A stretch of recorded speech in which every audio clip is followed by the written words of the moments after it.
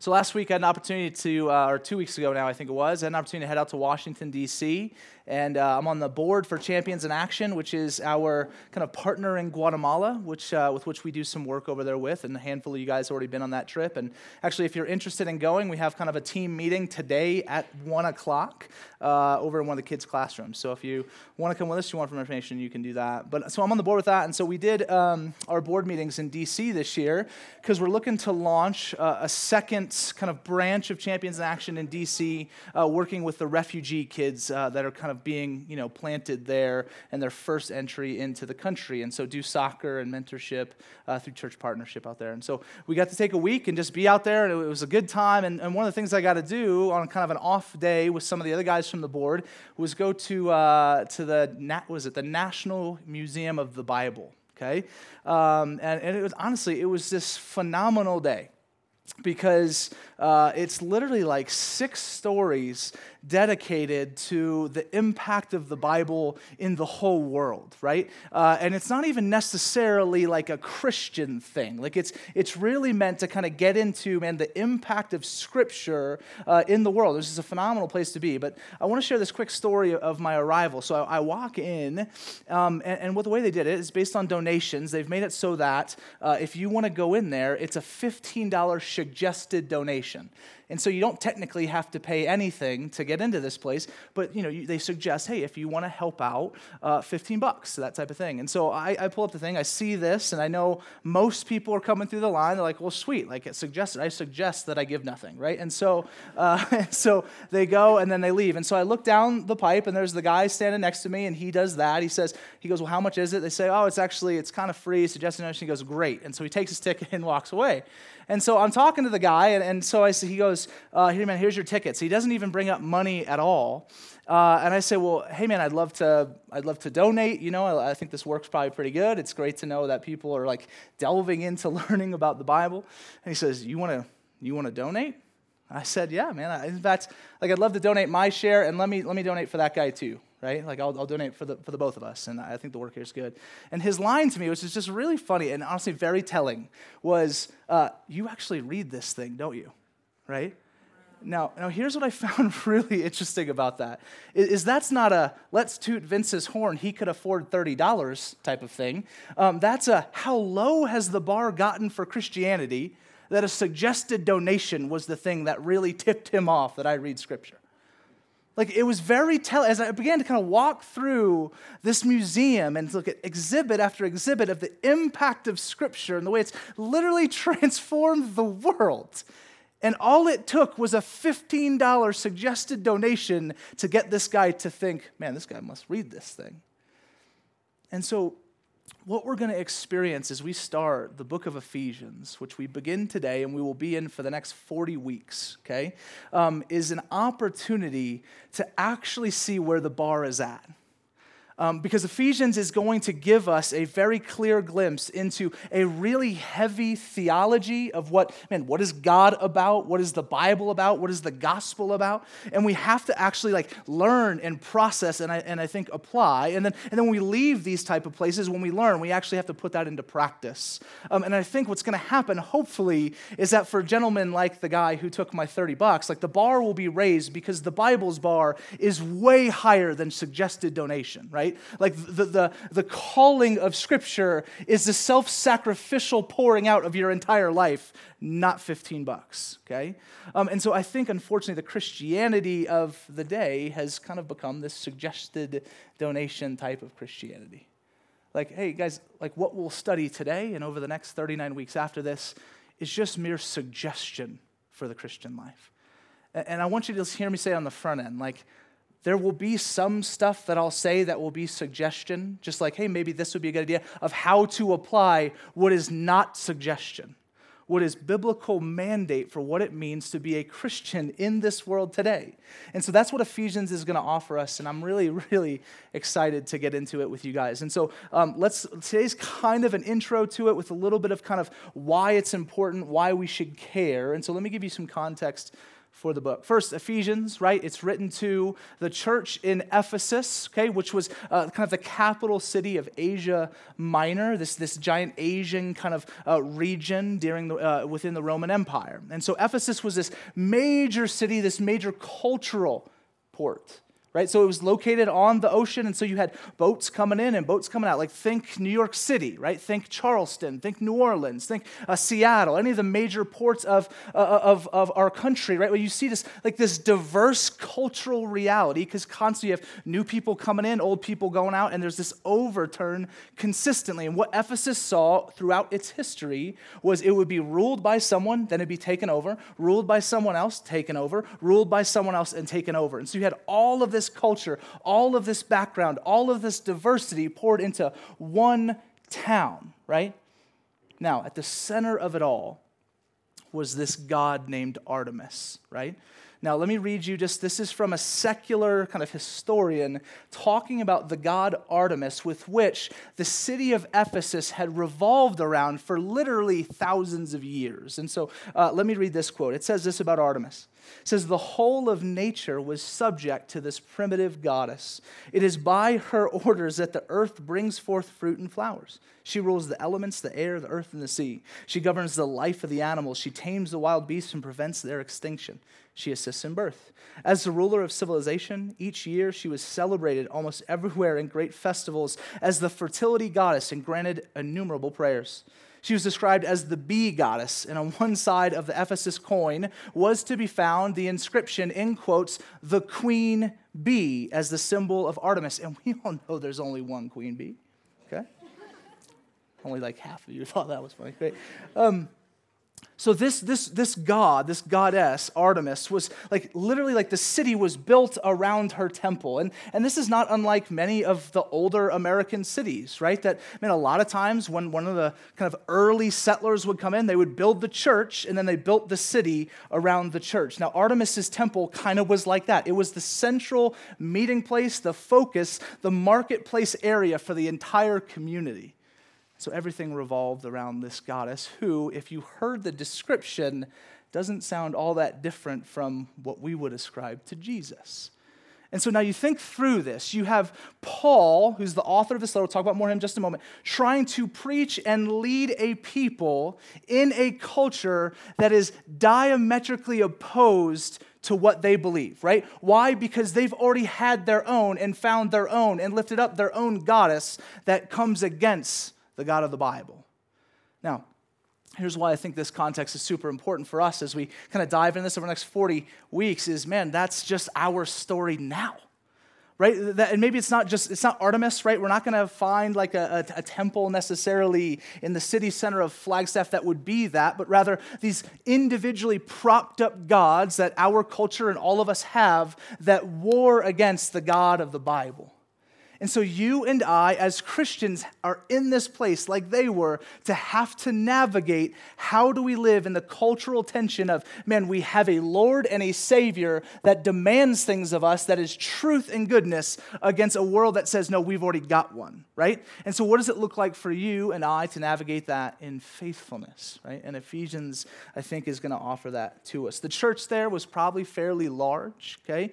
Paul had visited Ephesus twice up to this point, at one point spending over 2 years there, investing and sharing the gospel. The church had probably gone, and even this letter probably goes beyond just the church right in the city center, but kind of going out to the other little branches of the church in Asia Minor. So this letter would have been shared amongst kind of the whole region. So again, fairly important.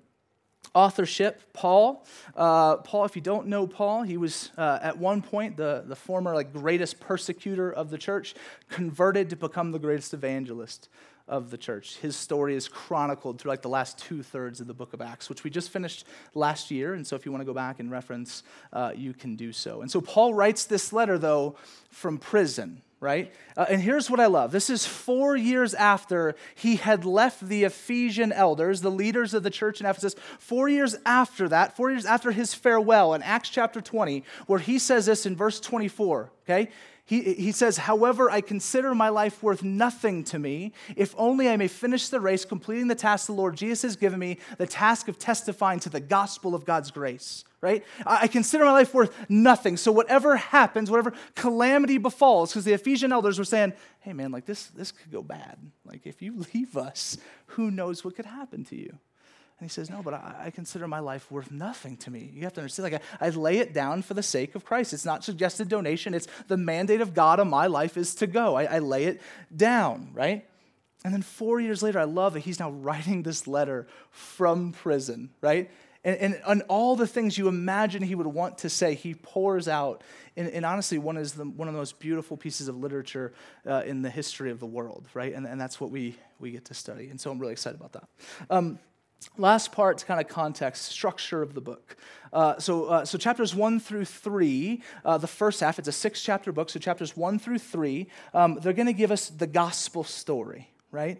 Kind of all the background, the theology, the weight, the depth, all this stuff, going to talk about the gospel and really frame it in a way that kind of like comes both to the heart and to the head and allows us to wrestle through that. Now, the first word of chapter 4 is the word therefore, right? So we know whenever you see a therefore that it builds off of everything previously.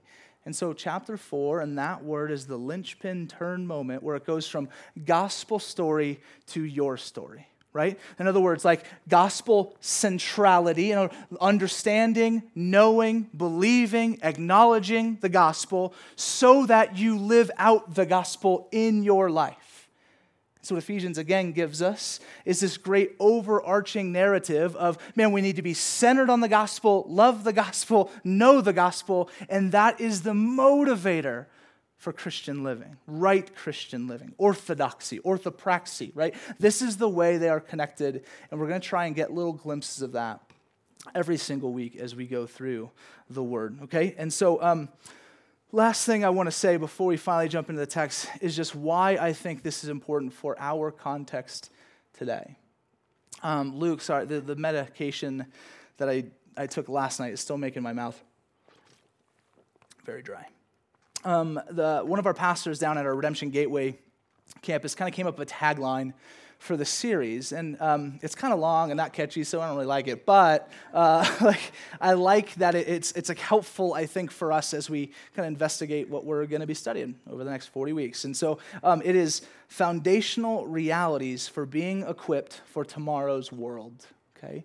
Now the tomorrow's world part kind of throws me off because no offense to him, but he's down in Gateway. Gateway is kind of like Southeast Phoenix. And Southeast Phoenix it's not Flagstaff, right? So, tomorrow's world in some ways is kind of like today here. In a lot of the kind of the cultural progressiveness, we're actually ahead of the curve. When, let's be honest, it's Flagstaff. So, technology, we're 10 years behind. And so anything cool in Phoenix, could be the way you dress. This will be cool, or this was cool. This was never cool. But, if you're hip, right? That was hip in Phoenix 5 years ago. Sorry about it. Okay, and so the reality is, I think tomorrow's world, honestly, I look and I experience, and I'm out there like you guys are here in our city of Flagstaff, and tomorrow's world in some ways I think is today's world here. And so I want to characterize a little bit of that. And before I kind of get into kind of that breakdown, let me just share this. I used to be able to open up Google News. And I don't know how often you guys try and read the news and the headlines and what's going on in our country and our state and our world. But I try and do that pretty frequently. I love kind of getting into the Daily Sun and seeing this kind of what random things are happening in Flagstaff, as boring as sometimes they might be, that we just kind of know what's happening in our city. And for a long time, man, I could open up Google News and scroll through the whole thing and not be all that emotionally impacted by it. It would just kind of, cognitively, I would read some stories of pain and hurt, of things that would happen both overseas and domestically, and I'd be like, man, that's terrible and that's hard, and my mind could wrap around the difficulty of the realities that are upon our world. But man, I'll be honest, my heart was always a bit disconnected, and I don't know what it's been, but really over the last kind of couple years, it could be kids, it could be just Verity finally wearing me down, hey, you need to feel something, that type of thing. It could be a handful of other things in my life. But man, it's getting increasingly more difficult for me to make it through Google News or Flag Scanner, if anyone you follows that, right, on here in Flagstaff on Facebook, right, just news of what's happening in town. It's getting a lot harder for me to make it through without my tears welling up. Because the brokenness of the world is just so prevalent. And it's like, I think I'm starting to see, maybe because it's, we're in 5 years of this church now, and so maybe we're just hearing more stories on the ground, and it's softening stuff. I'm not really sure, but I mean, like, just most recently, right? Like, I don't know how many of you guys have been following the story of the U.S. women's gymnastics team and everything that's been going on there with Larry Nassar and this guy, this doctor who was kind of supposed to be caring for these women, and yet, man, we have like dozens upon dozens of women that are coming out saying that he sexually molested them over the course of years. And I'm watching these videos as Allie Raceman, former gold medalist, is like sharing about these stories, and like you just begin to actually like hear these words, and you say to yourself, like, this just is not right. Like, this is just so broken. Like, and then what happens is I think we look at a guy like Larry Nassar and we say, man, that guy's evil, right? And yes, maybe. But I honestly fear in some ways, like, is he all that much more evil than I? Right? And let me be like, I'm not saying like, hey, that would be something I would do. I don't think so, but I don't think it was something Larry Nassar thought he was going to do when he was 18 either. Right? Because the reality of sin is that it starts here, and then it kind of moves here, and then another bad decision. And we often say here that each and every one of us, I think, are 3 to 5 bad and terrible decisions away from calamity. Because such is the power of sin to try and nonstop rule over the heart of man and lead us unto evil actions.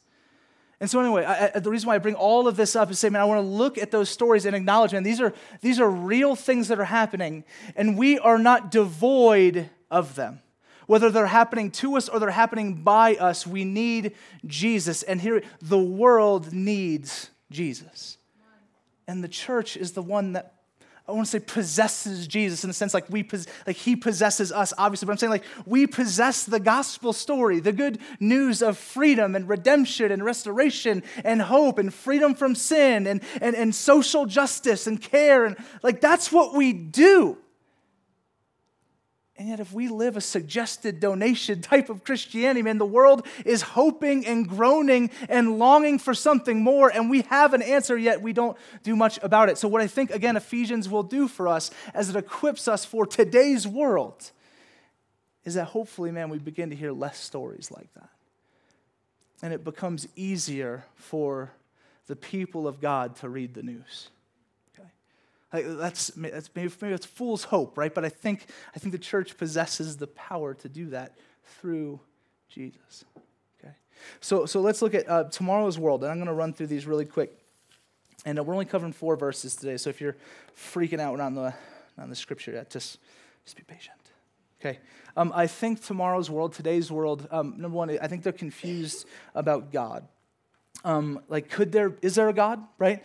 And what's he like? Like, if there is a God, why? And insert kind of all the whys that are around that. Like, I think there's our whole culture and the whole idea of a God, man, it just, doesn't make a ton of sense. So people often very spiritual, but they kind of reject religion because it kind of ties them in a little bit. So I think just that whole idea people are confused about. I think people are confused about purpose.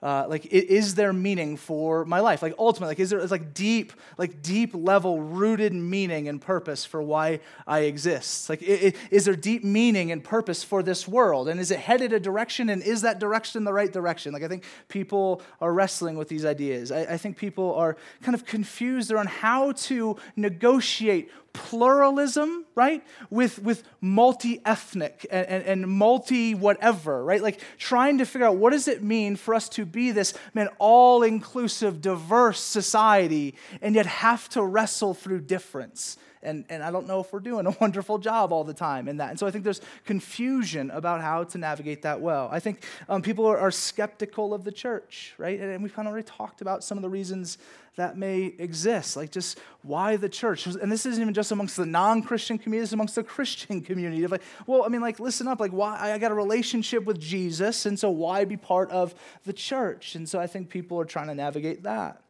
I think people are confused about morality. What's right and wrong, and is there truly a right and wrong? Like, is there an absolute? I don't know how many people, it's by show of hands, a bit older, so some of you young bucks might know this, but have seen the movie History of the World Part 1. Okay? Anybody? Man, not enough of you. Okay. We are actually going to show a movie today. History of the World Part 1 is a Mel Brooks film, and he did Spaceballs. Maybe you've seen Spaceballs, classic. And so History of the World Part 1 is just kind of this satirical look through history. And so there's this moment where Moses, like he comes down Mount Sinai, and he comes around the corner, and you know he's coming down after receiving the 10 commandments from God, right? And he comes around the corner, and he's holding 3 tablets and 15 commandments, right? And he walks up, and he goes to take a step, and he goes, "Hear ye, O people of God." And as he goes to say, "Hear the 15," one of them falls and smashes on the ground. And so he goes, "Here are the 10 commandments of God," right? And I think like there's kind of this felt feeling. I was watching the film, I was like, man, I think people kind of view like rules that way. Like, we kind of just made them and they kind of changed. God didn't really mean it. Like, we can contextualize and we can change. I bet you just some have fallen off anyway. Like, I think it's just kind of more of a, type of thing, a suggestion on the way life is to be lived. And so I think there's confusion around morality. I think there's people that are just very confused about family and family in general, about, man, like, should I be married, right? Like, is marriage even a good thing? The marriage rates are dropping significantly, right? Especially like under the millennial generation. A lot of you are like, I don't want to do that for, like, that boys are annoying, which is true. And so so is marriage even a good thing? Like, should we do this? What ultimately is marriage? Is family a good thing? Like, do I want these kids who are going to be the worst and the best at the same time? So there's all these questions around kind of this thing that used to be such a central part of our world. Okay, I think people are confused. Lastly, about identity. Like, who am I? Right? Like in all sorts of reasons. Who am I and what shapes me? Is it my experiences? Is it what I feel? Is it what I think? It's what people say. It's what people expect, etc. I think people are wrestling through and confused about, well, what does identity look like in today's world, right? And I'm not saying these questions are like brand new to culture. I think in different seasons, there's just been more or less of this type of question, but I say these are prevalent now, and the book of Ephesians is going to tackle every single one, okay? And so I say all of this by way of intro because I want you to care, right? And here's the thing. I can't force you to care. That's a heart thing on you. But I'm going to do my best to try and implore you to care about this and to listen and to engage and to ask questions and to read your Bibles and to pray and to get into small groups and to do Bible study and to show up to church and to talk to people about Jesus. Like, I am going to encourage you because I need you to care, not because it has anything to do with me or Redemption Church. I think it has to do with the mission of God and the hope of the world. And so I want us to care. And hopefully, if we see the world that is longing for some of the stuff that we're being taught through the Spirit and God's Word, that will kind of move us a little bit. Okay, so a long intro to say, man, please just care and engage and make that kind of like choice and that commitment. Now, I forgot to bring one up, but we have, is Andy in here? No? Do you got one of those books, Andy? She's going to get one. We put together these study guides for you guys. And so I think we're going to do 3 of them over the course of the 40 weeks. So I think you want to toss that up here? And so I want you guys to pick one of these up. It says Ephesians on the front side. Sorry, Jess got us one. Thanks, Andy. Everyone, Andy? What? Get your steps in. Totally. And so, oh, nice. All right. So, it says Ephesians on the front. As you turn through it, it'll have the scripture passage that we're going through week to week. It's going to have questions. It's going to have, hey, like, there's this random thought that maybe you never thought of, all that kind of stuff, and it has a ton of room for you to write and to journal. And so, if you don't journal, I don't care. Pick one up. Like, start today. This thing is really helpful. A lot of really smart people in our church put a lot of really good time into it. And so, pick these up. They're $2, okay?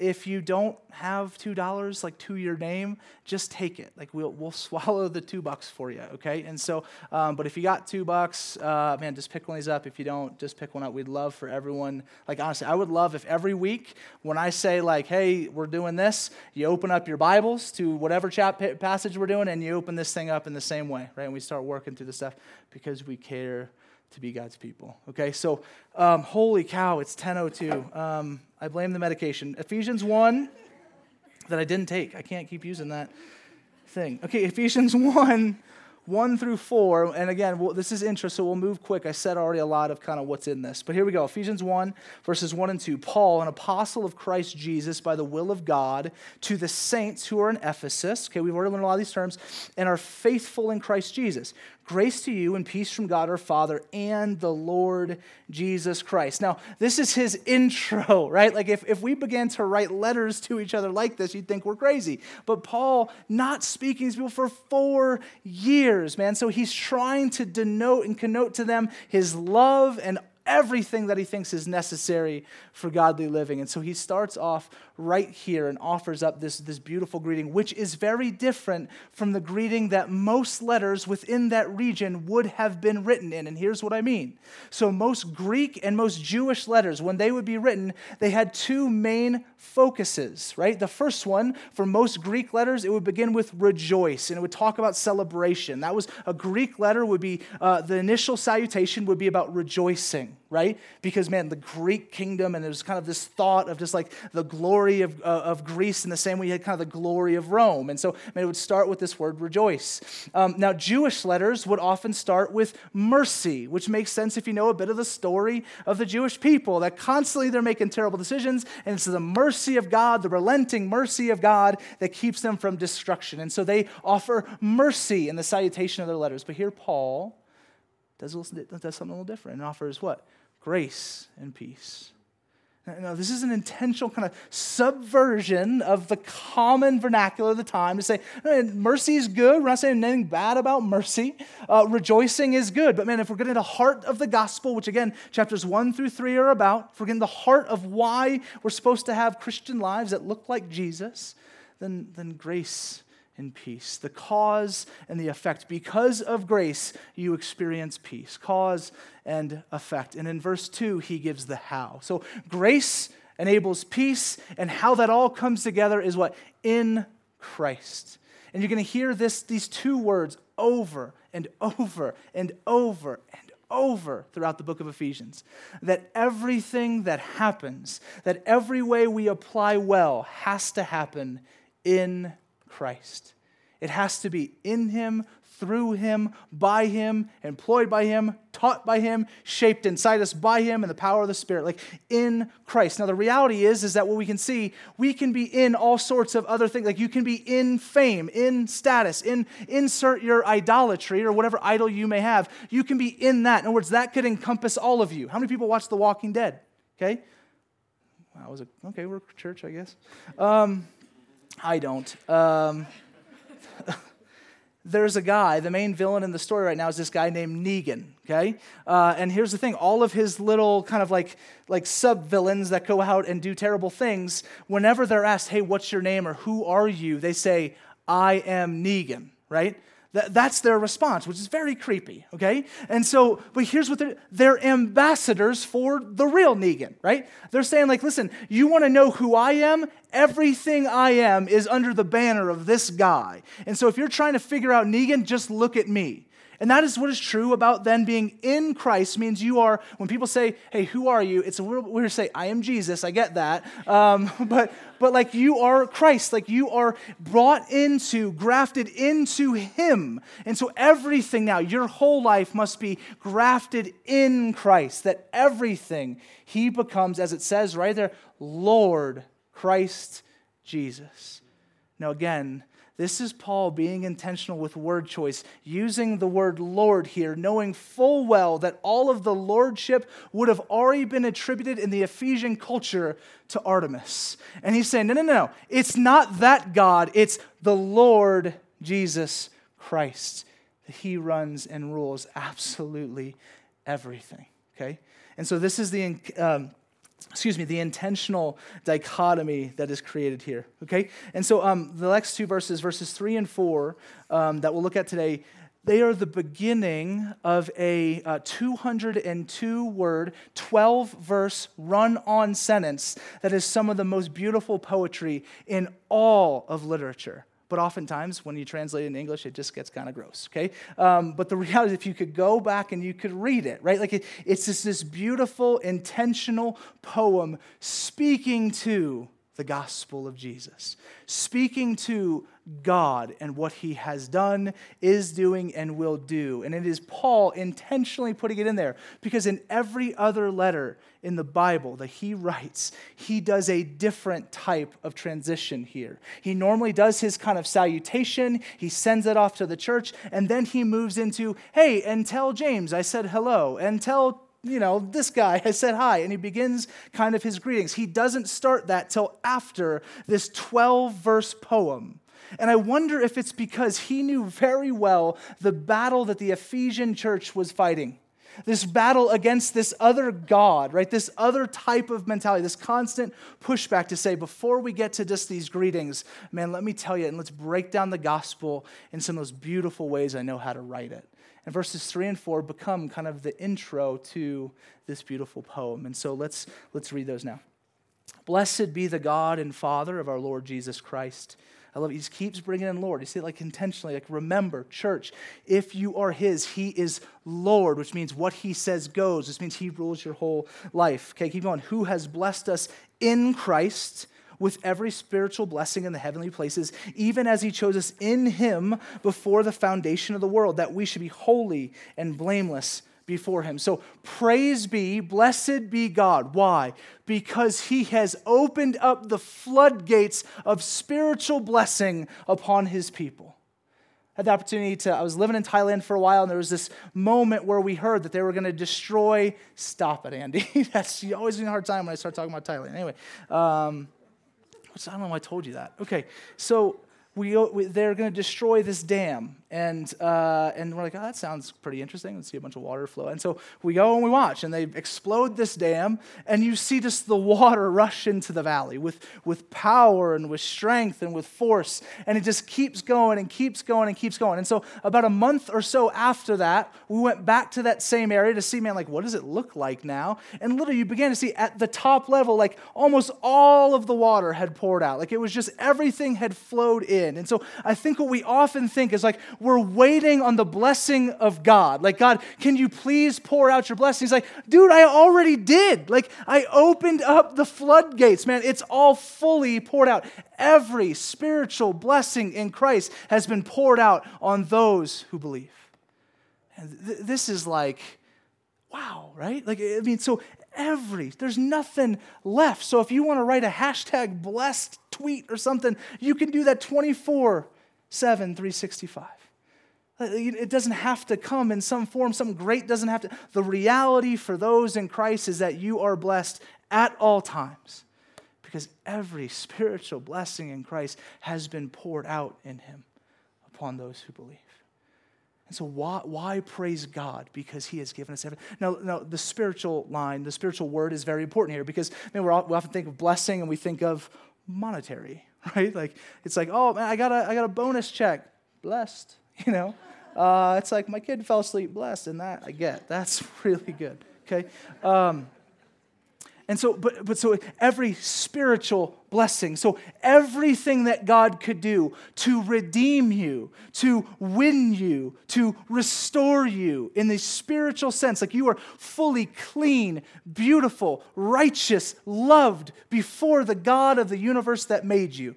All of that poured out on you all the time. Sometimes we miss it, but man, this is the truth of who we are. And we have to understand that if we're ever to give that away.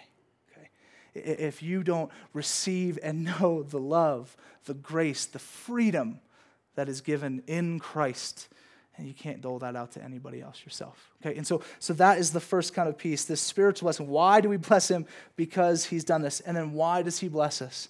To make us holy and blameless before him. How often, verse 4, right, to make us holy, how often is your blessed moments in life tied to your holiness, right?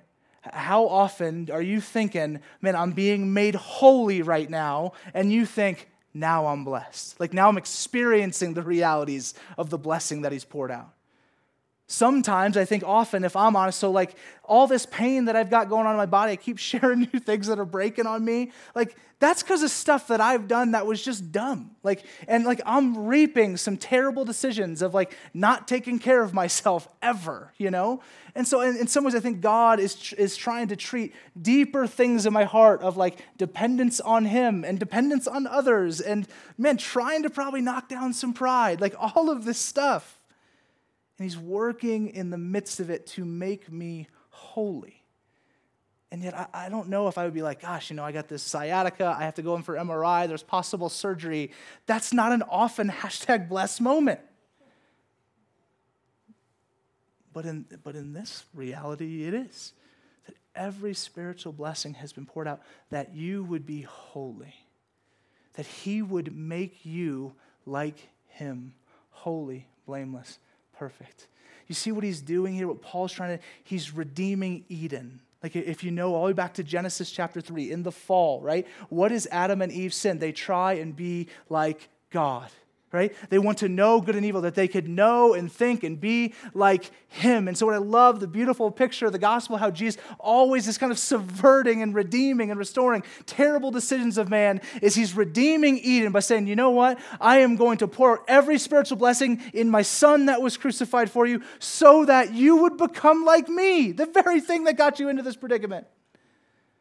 That you and I could be restored together here and for eternity. Man, that is good news. And I think, hopefully, again, in my main thrust for today, it should make us care, right? It should make us, if this is true, if Jesus accomplished this for us and has poured this out, and this is the reality of my life today, man, we should probably care about that. It should probably transform and change us and then move us unto action, unto blessing for those around us, for our world, and for others. And so I'll land with this. From time to time, I'm not a big journaler, but every once in a while I'll kind of do that. And if you guys have been at the church for a while, from time to time I'll kind of read something that I wrote, and it's just something that I'm praying through and something I'm engaged with. And so the song that we just sang right before I came up, In Christ Alone, which it's in Christ, right? In Christ alone, these things happen. James talked about it. I just kept listening to that song over and over and over the last few weeks prepping for this sermon. And I just began to kind of write this stuff. I mean, I was in this poetic form, and I'm not a poet, and it's not very good, but it's just something that's, I think, from my heart for us, and I don't want to read it to us, and then I'll pray, and then we'll go. It says this: in Christ, we're blessed with the goodness of God, the gift of grace, the mercy of our Messiah, the forever of forgiveness, the lavishness of love, the hope of hope, the presence of God's personhood, the care of community, the sanctification of the Spirit, promise of provision, security of salvation, and elation of eternity. Which means us, the church, have been called to grow in goodness, give grace, mete out mercy, forever forgive, lavish love, hope and hope, partake in his presence, care for our community, shape the saints, provide provision, share salvation, and one day together enter eternity. And hopefully, man, Ephesians moves us as a people, as a church, as a family, to be able to embrace all that God is doing and pouring out so that we would do that very same thing for those that are hurting in our world. Amen? Let's pray. Jesus, we love you. Sometimes, God, I misplace that love, and I love other things. God, this is not a sermon series for them or for me. It is for all of us, God, to learn and to be sanctified and made holy, to be constantly redeemed, restored, acknowledging everything you've already done, that you want to do and that you will do in us. God, we pray for our world. God, you are the only hope, the only answer, the only truth.